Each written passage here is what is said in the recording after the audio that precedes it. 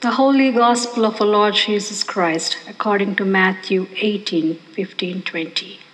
Jesus said, "If another member of the church sins against you, go and point out the fault when the two of you are alone. If the member listens to you, you have regained that one.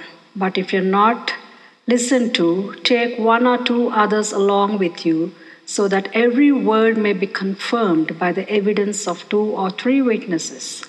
If the member refuses to listen to them, tell it to the church. And if the offender refuses to listen even to the church, let such a one be to you a Gentile and a tax collector. Truly I tell you, whatever you bind on earth will be bound in heaven, and whatever you loose on earth will be loosened in heaven. Again, truly I tell you, if two of you agree on earth about anything you ask, it will be done for you by my Father in heaven. For where two or three are gathered in my name, I am there among them." The Gospel of the Lord. Praise to you, Lord Christ.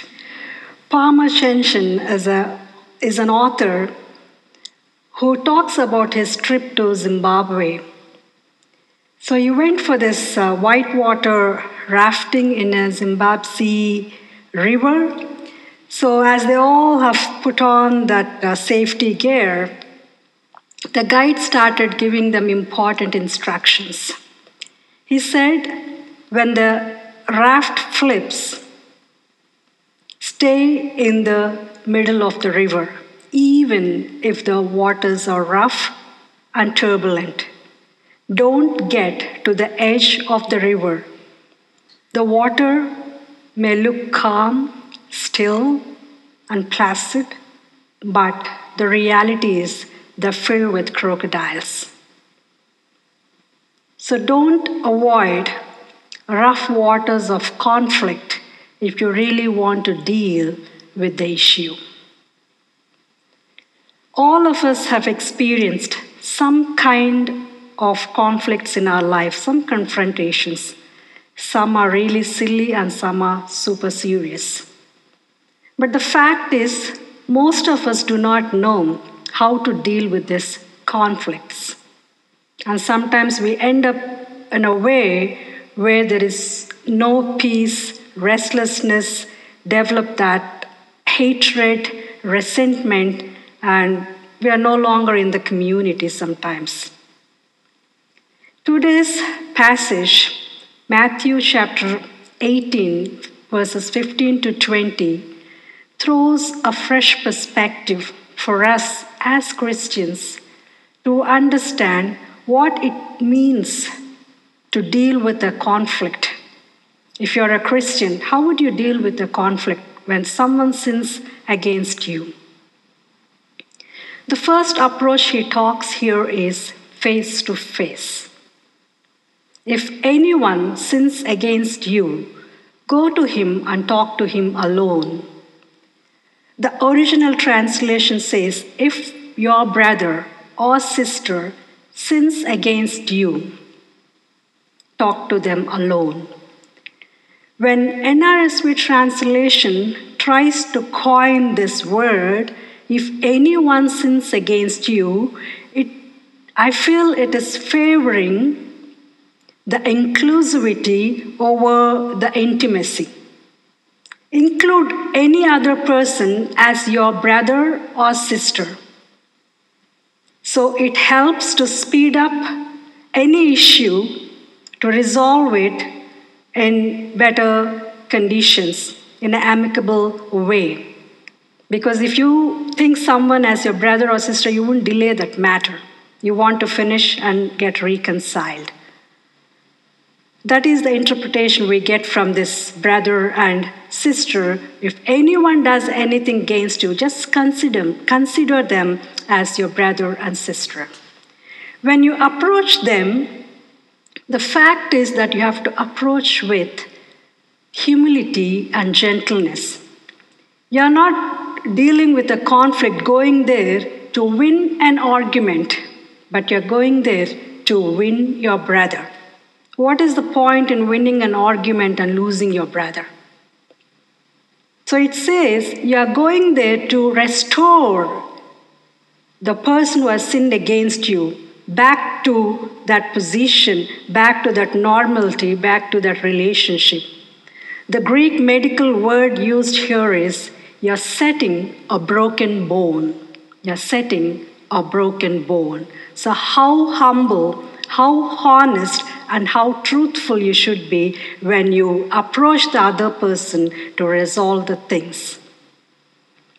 And if he refuses, when you talk to that person, he or she refuses, the second option we have is that you can ask others to come into that conversation and to help you out to resolve with that conflict or confrontation. The idea of getting other two witnesses comes from the Deuteronomic and Levitical codes, where it says if anyone sins against, you get a witness to testify against that person. But Jesus puts subtly different in this context of Matthew as they're not coming to testify against, but they're coming to testify in exchange of brother and sister. The point here is not the safety in numbers, but safety of numbers. The more people you have, it's not that one side, it just builds up, so everybody are going to just take the sides. The more people, they're going to listen. They have this concern to get you both back together, which is why the witnesses play a very vital role. But in spite of this, getting the witnesses and then having them share in the conversation of this conflict, if still it is not settled, then we open up to the church. Because the church, again, has this deep concern, because any sin, it is not just between the two people, it plagues the whole community. It affects the welfare of the church or the assembly or the community. Because sin becomes part and parcel of everyone. So Matthew is trying to help us, not leaving the issue just between two people or with the witnesses, but rather putting that to us that it is each one of our responsibility to see that they're restored, that they're reconciled. In the same passage, if you go back and read, it says if 91 sheep are here and if one sheep is lost, you go back to find that sheep. Not just, okay, I have 99, so we are good in numbers, we are united. That's not the point here. You go and get the one lost sheep back to the flock. And how many times should I forgive? Peter is asking. Jesus says here, it's not 70, but 77 times. Did we even try 7 times at least when something goes wrong with folks, with people? As a pastor, I still have that guilt feeling because we call it to quits too soon, not even giving a try. I always feel I should have tried more. I should have kept trying. Sometimes we give up too soon, but when we talk about this conflict and reconciliation, what is essentially important is that each one of us are responsible for this. Everyone has something to do, take part in it. It is not just wash your hands and say the matter is over, it's just with them. It's so easy to say, but even if you're not trying enough, then I think we are in some way responsible for having people separated or still live with that hatred and conflict. The passage beautifully moves. It has this flow, a shift from individual to the witnesses and to the community. When I read this passage, I think it's more fitting to any time, any situation, and any place. Because all of us have this difficulty in dealing with conflict, confrontation, disagreement, and reconciliations. We do not know how to handle with it. We do not know how to live with it. We do not know how to fight and how to stay with it.